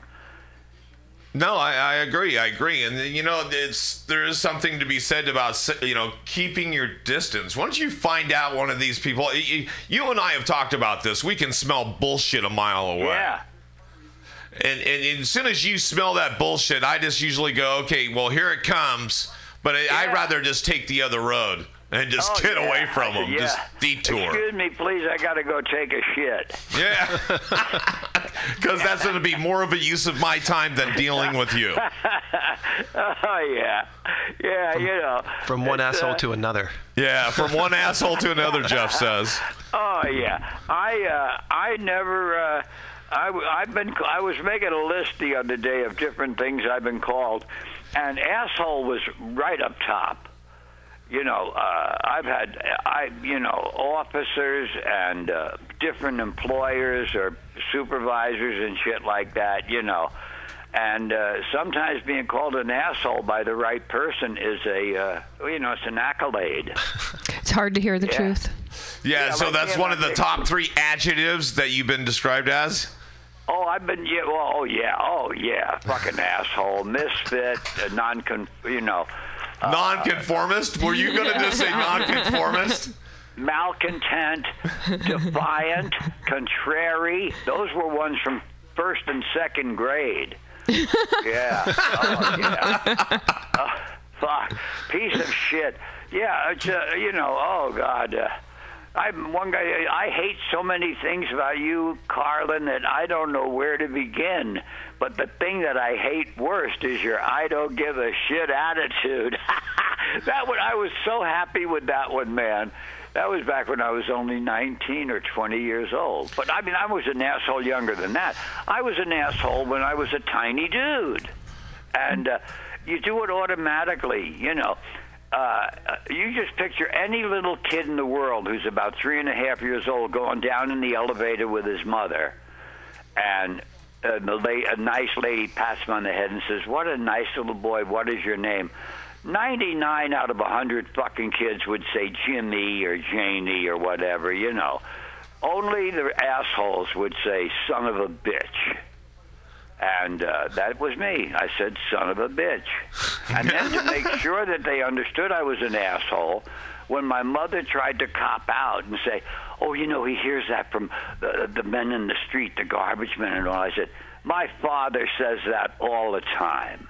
So fuck you on covering up for me, Mom." And that's being an asshole. And I excelled at it. It just comes natural. Well, yeah, because you just didn't want to have to follow the rest of the lemmings off the cliff, right? I wouldn't have been with those motherfuckers at all. I don't like that shit. I like that. I was talking to Marlene this morning, I said, if I had to come back as a fucking dog, man, it would be a wolf. Yeah, no, I don't want to hear about any other fucking dog because they all came off of the wolf anyway. Yeah. And the wolf has a kind of a nice way they do. They get a certain pack. They don't let it get too fucking large. They got a couple of the real hunters. They all work together. That's a good outfit, see. And they're not a herd. They're a pack. They're a pack. And the problem with people is most of them are with the herd. Moving with the herd. Moving with what are we doing? Where are we going? Oh, we've always done it that way. Oh, well, that's how we do it. You know, well, please go fuck yourself because I feel like just sitting right here and leaning against this tree, and I'll catch up with you assholes later. You know, that's that. So you don't fit in. Fuck them. Well, it's kind of almost a badge of passage. It's not like you weren't one of the hip kids on the corner. Oh, fuck, what, are you serious? I declared myself cool when I was 11 years old in 7th grade. I came home and said, I'm cool. And that was that. And, you know, I was never shy or nice or anything like that, you know. I'd just come out and fucking say it and do it. And just, you know, I'm just, like, an asshole is a good word for me. It's a pretty good word. In fact, I wrote it about myself. I said, when you hear, I hear when I did a little scribbling this morning. I scribble now and then. Right. And I said, I don't question luck. I try to follow clues she lays out for me. When you are 87 years old and you've been an asshole for as far back as you can remember, to about age 3.5, and you're still around, that is called luck. And I feel that asking any more of her would be greedy. So I just take it like it comes. And the funny thing about luck, and all you guys and girls and men and women and everybody, you all have to realize that sometimes luck comes with, it opens up like it's going to be a bummer. But because that bummer was going down and you were in that particular place, you met the guy who was selling genuine $20 bills for $1. You know? Right. So, I'm thinking speaking out and being that to use that phrase again, nonconformist, or just being of your own mind, just being, being yourself. I'm guessing it's gotten you in trouble in some times, and I'm thinking it's maybe gotten you in a better place than you were previously at times. You're on the money. You're on the money, Paul. Yeah, really, because that's exactly how it works, man. Well, you got to take a chance, right? You just being yourself. You just being your fucking self, and people will, of a similar thing, they'll just make sure that everything is good for you. Because Jesus Christ, man, you don't give a shit about that guy. He's a fucking captain. Fuck a captain. So? Like when I told that guy who tried to cut the water line ahead of me, after me, motherfucker. And this guy says to me, hey, that's Lefty. He's a big pitcher on the varsity team. I said, well, fuck Lefty. You don't cut in front of Patrick. I don't give a fuck who the fuck you are. And that attitude prevails. And it shows itself not always as blatantly as that. It just shows itself like when you're in the room where they're playing the records and all that shit, like at the station. They got a big sign there that says no beverages. I think, what are you, fucking crazy? I'm drinking a black coffee while I'm on the fucking microphone sitting there. That's a no beverage sign. That's fucking cool by me, but it doesn't mean I'm not going to drink a beverage. Every fucking bar in New York City had a sign, no dancing allowed, because it was some kind of a New York state law. Huh? And shit. What year was this? What year was this? It was meaningless. Do you think any people in the bars that we hung in didn't dance? When was that? That was in New York City. What year? Oh no, it wasn't like a blue law. It was just a thing that had to be in there because if you served alcohol and something else, you couldn't have dancing. It was one of those. So they had to put a sign up, just like they had to have food. If they were going to be a bar, they had to be able to serve you a sandwich. That doesn't still happen now, though, right? I doubt it, Christine. Oh my goodness! But I hope it does because the law and rules and shit are totally fucking meaningless in New York City. I don't know about any other city, but I know in New York City, you tell someone something's against the law, and they fucking don't even hear you. Hey, what are you, fucking nuts? What are you talking about? Fuck you. Well, when they're that ridiculous, how can you follow it? Oh, of course, yeah. And what they used to have for a sandwich, they'd have just an old couple of pieces of bread with a slice of ham like you'd get in the deli, and and wrapped in wax paper. So that proved that you had food to serve as well as just being a bar, People are great with fucking rules. The rules makers, and they always look like that. The reason that they're so stereotypical is because they're tight people, and the people like yourself, Christine, and Paul, and it's a different way. It doesn't affect you. I mean, I could tell you rules, and you just fucking ignore them like I do. So. And that's why I missed the man's name that you said. You said Jesse or something, and I wanted to hear it better, of the comedian that's there. Jeff. Jess? Jeff. F. Frank. Oh, F. Okay, Jeff. All right, listen, man.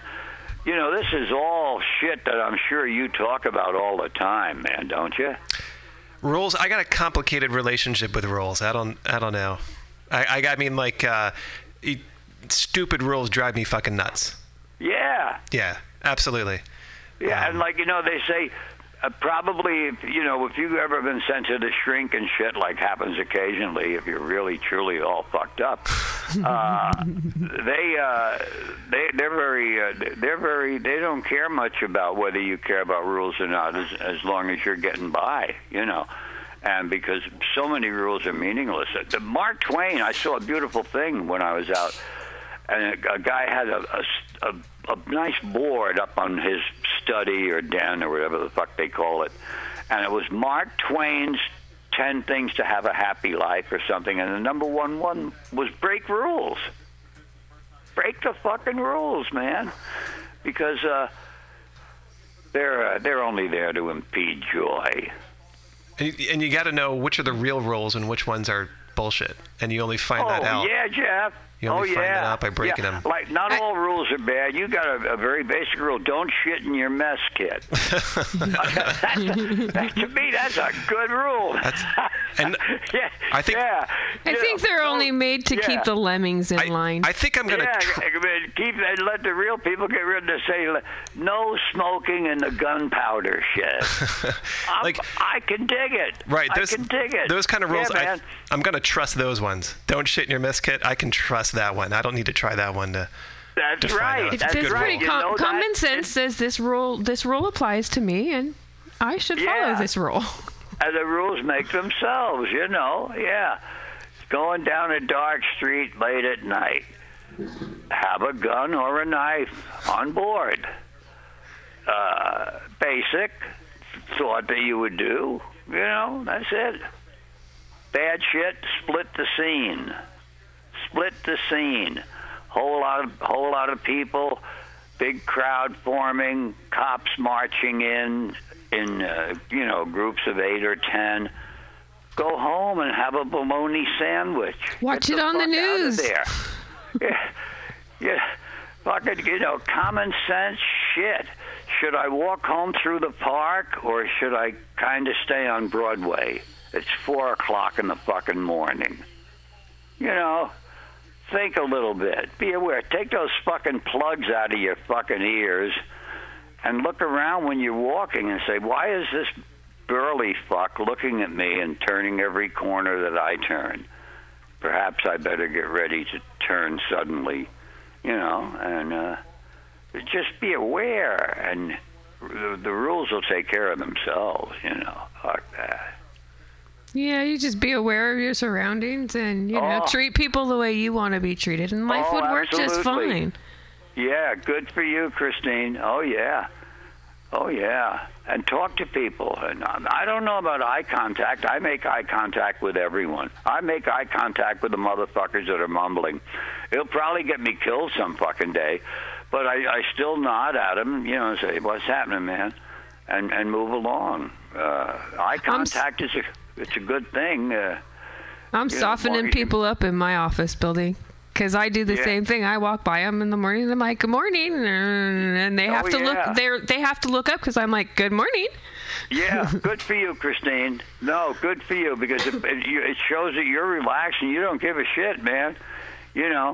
And that's the coolest thing, and especially if you're in strange surroundings or something, and people see that you're at home, Yeah. And we have no intention of leaving our building, so I like to know all the people in our building. Oh, absolutely, because it's like a family. It always was in the neighborhood where we lived. They were all the 6-story houses. Some had elevators, some were walk-ups. They were built in 1905. One of my buddies out in California's got a book that tells all about it. And 519 on 21st Street, where I grew up, was built in 1905. And we moved in there in 1941. And, you became a part of the neighborhood. You all hung out together. You hung on the corners together. You knew each other's sisters and brothers and all. There was no fucking bullshit going on. I mean, the 30s and 40s were very basic decades. Everybody, was working class. Everybody was out of work and just slowly getting back to it because Franklin Delano Roosevelt's wife, Eleanor, had a lot of soul, and she saw the slums in New York, and she said, rich motherfuckers like us ought to do something to help the poor, and got social going and shit like that. So, it's all about having soul and not being afraid to share. And you got these greedy, grubby, top 1% motherfuckers that are grabbing it all and don't care about those underneath. And it's going to boil up. It will boil up because revolution doesn't come with a warning. Yell fire. Sergio, yell fire, Michael Franti. Yeah, and Spearhead. That's your people. That's Frisco. Yeah, he's out here in Frisco, and you've introduced him up there at the Jam, right? Oh, yeah, man. Ganja Baby. That's another great tune to hit. This whole fucking band is cool and all. And it's all about reefer, and it's all about brotherhood.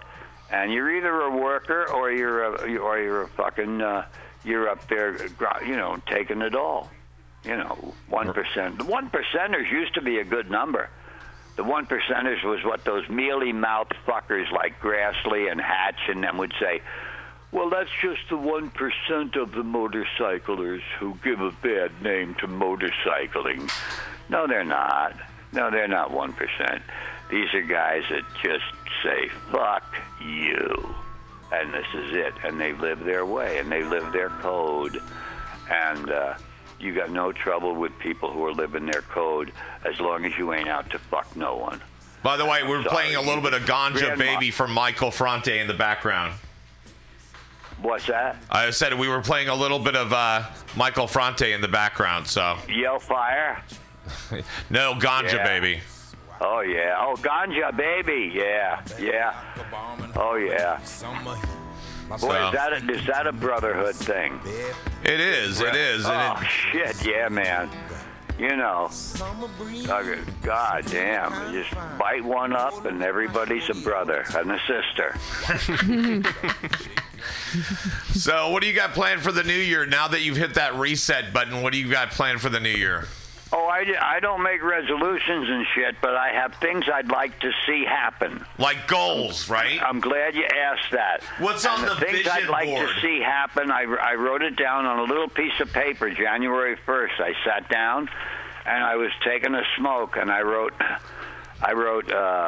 list nicknames and things I've been called. Dean of Empathy, Street Philosopher, Hardcore, Idiot, Asshole. All right, that's the old stoner.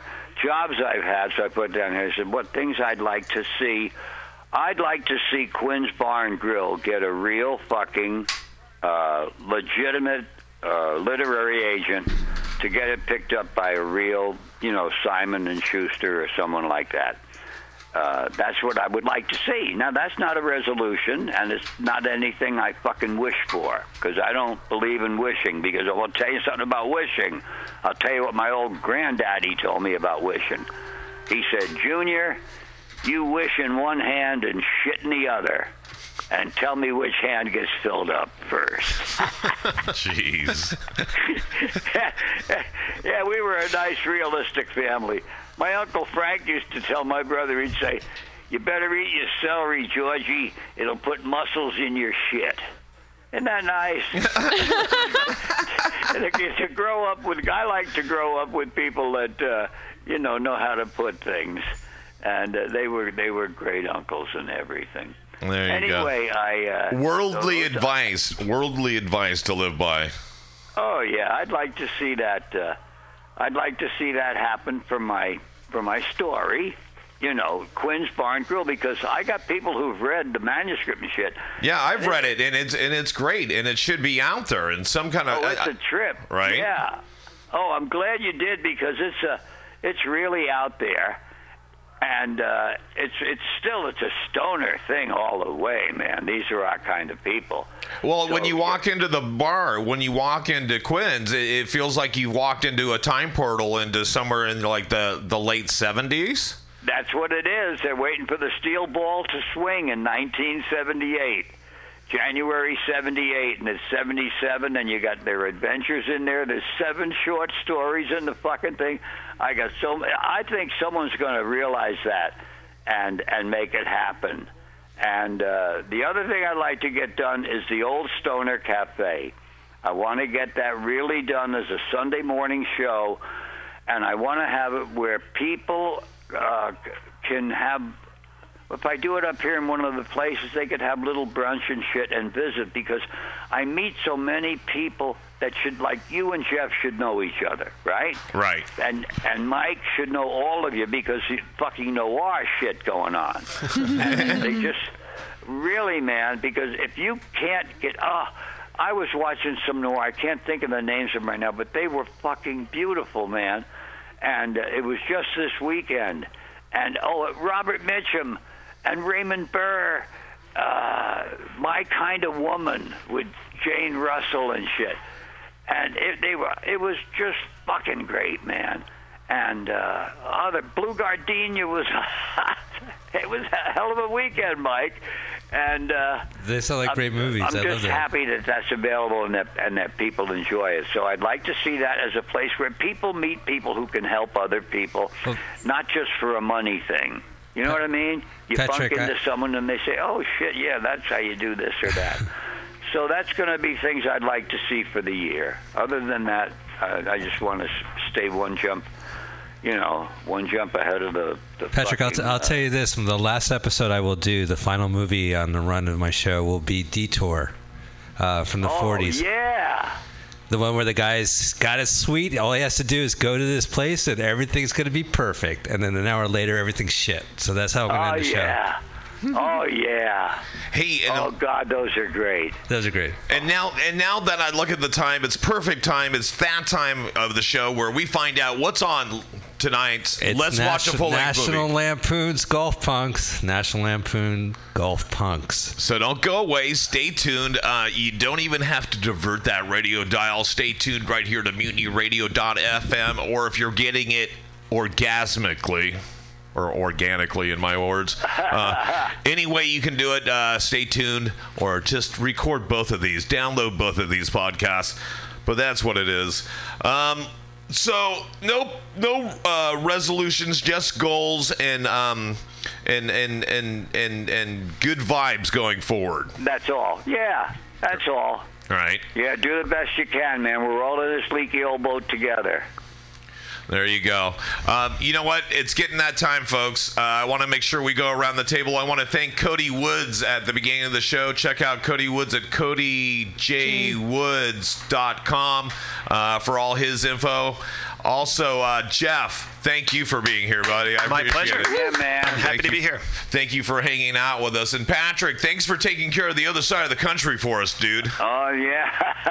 They're in trouble if they wait with me. Well, I'm telling you, somebody's got to lead those fuckers. I'm telling you now. They're all right. They're all right. Hey, you guys keep standing up. Don't go away. We got Mike after this. And you know what? We were talking about being not just one of those lemmings that follows the other one off the cliff. That you have to strike out and be your own. And this is a little something from your little brother. And this goes back to a Dennis Miller interview that he had, where he talks a little bit about himself, but then he kind of segues into someone else we might know. We'll keep talking to you guys next week. Keep standing up. Next week on The Edge, folks. Good night. All right, man. See you later. Not only did I serve, but I was actually killed in combat. And I got out early. I beat him. I screwed him. I fucked him out of a year. It's a 4-year hitch they're supposed to have, and then 4 years in the reserve. I got... by the way, I'd like to point out the dishonorable discharge does not inform you as to which party was dishonorable, okay? I have my version of this. I'm exaggerating. I didn't get a dishonorable. I got the same discharge Kelly Flynn got, but not for humping. From the same guy? No. And not even for humping. Hey, if I had known in 1957 you could get discharged for humping, hey, I'd have been out a lot quicker. But I got a general discharge under honorable conditions. I had 3 court-martials. My stripes, I went from, you come in as a basic. I went from no stripes to 1, to none, to 1, to 2, to 1, to 2, to 1, to none, and then they let me go. That was my trick. Yeah.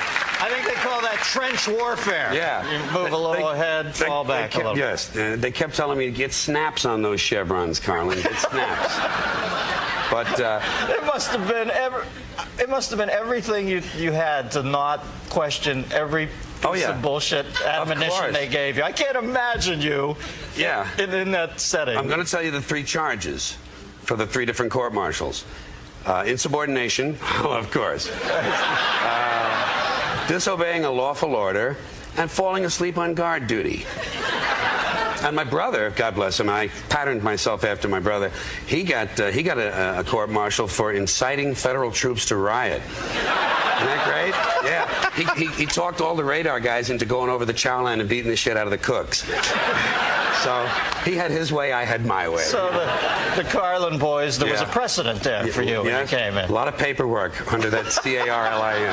A lot of paperwork. Now that's your specific experience. What would you say in the overview about the concept of war? I mean, it seems War. so. Yeah, just. Well, first of all, it is great theater. It's great entertainment. I mean, they don't call it the theater of war for nothing. The European theater, the Pacific theater. I know it's a show.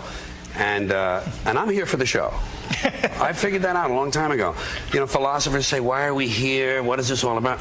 I'm here for the entertainment. I just like... Are you tired of swimming through a sea of podcasts? Are ye on a raft without a paddle? Well, gather around me, sea dogs, and get aboard me pirate ship as we set sail for the seas of MutinyRadio.fm. From there, you can captain your own pirate ship as you sail through over 44 different shows for all of your listening pleasures. They've got live comedy to small business advice, LGBTQ-friendly to sports, vinyl to gutter punk.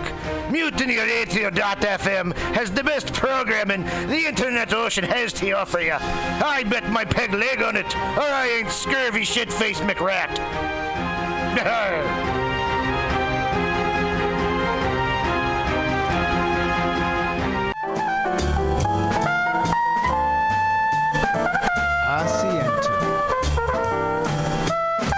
Asiento. Take a seat at Asiento on 21st and Bryant. Meet friends for a drink, have delicious tapas, and a relaxed community atmosphere. Asiento, honestly, is a wonderful place. They have incredible bartenders and board games all over the walls, trivia on Mondays, Taco Tuesdays, First Wednesday, live jazz, live DJs Thursday, parties. The food is darn good. Special happy hour prices all night long with your Mutiny Radio Comedy Festival ticket, March 1st through 5th. Check out the schedule at www.asientosf.com. Come take a seat. I had a date there and it did not go well. But it wasn't the fault of the place. They're very nice. Asiento.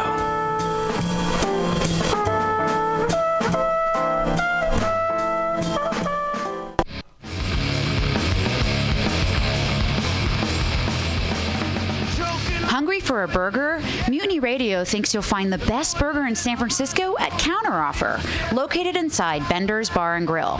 Counteroffer's menu aims to please your drunk face. Tater tots are served daily. On Tuesday nights, Counteroffer serves specials off the Taco Bell menu, only better. You can enjoy your favorite Taco Bell item without the guilt. Counteroffer uses only fresh ingredients and never store-bought shit. Special ingredients are made from scratch daily, including... Play the theme!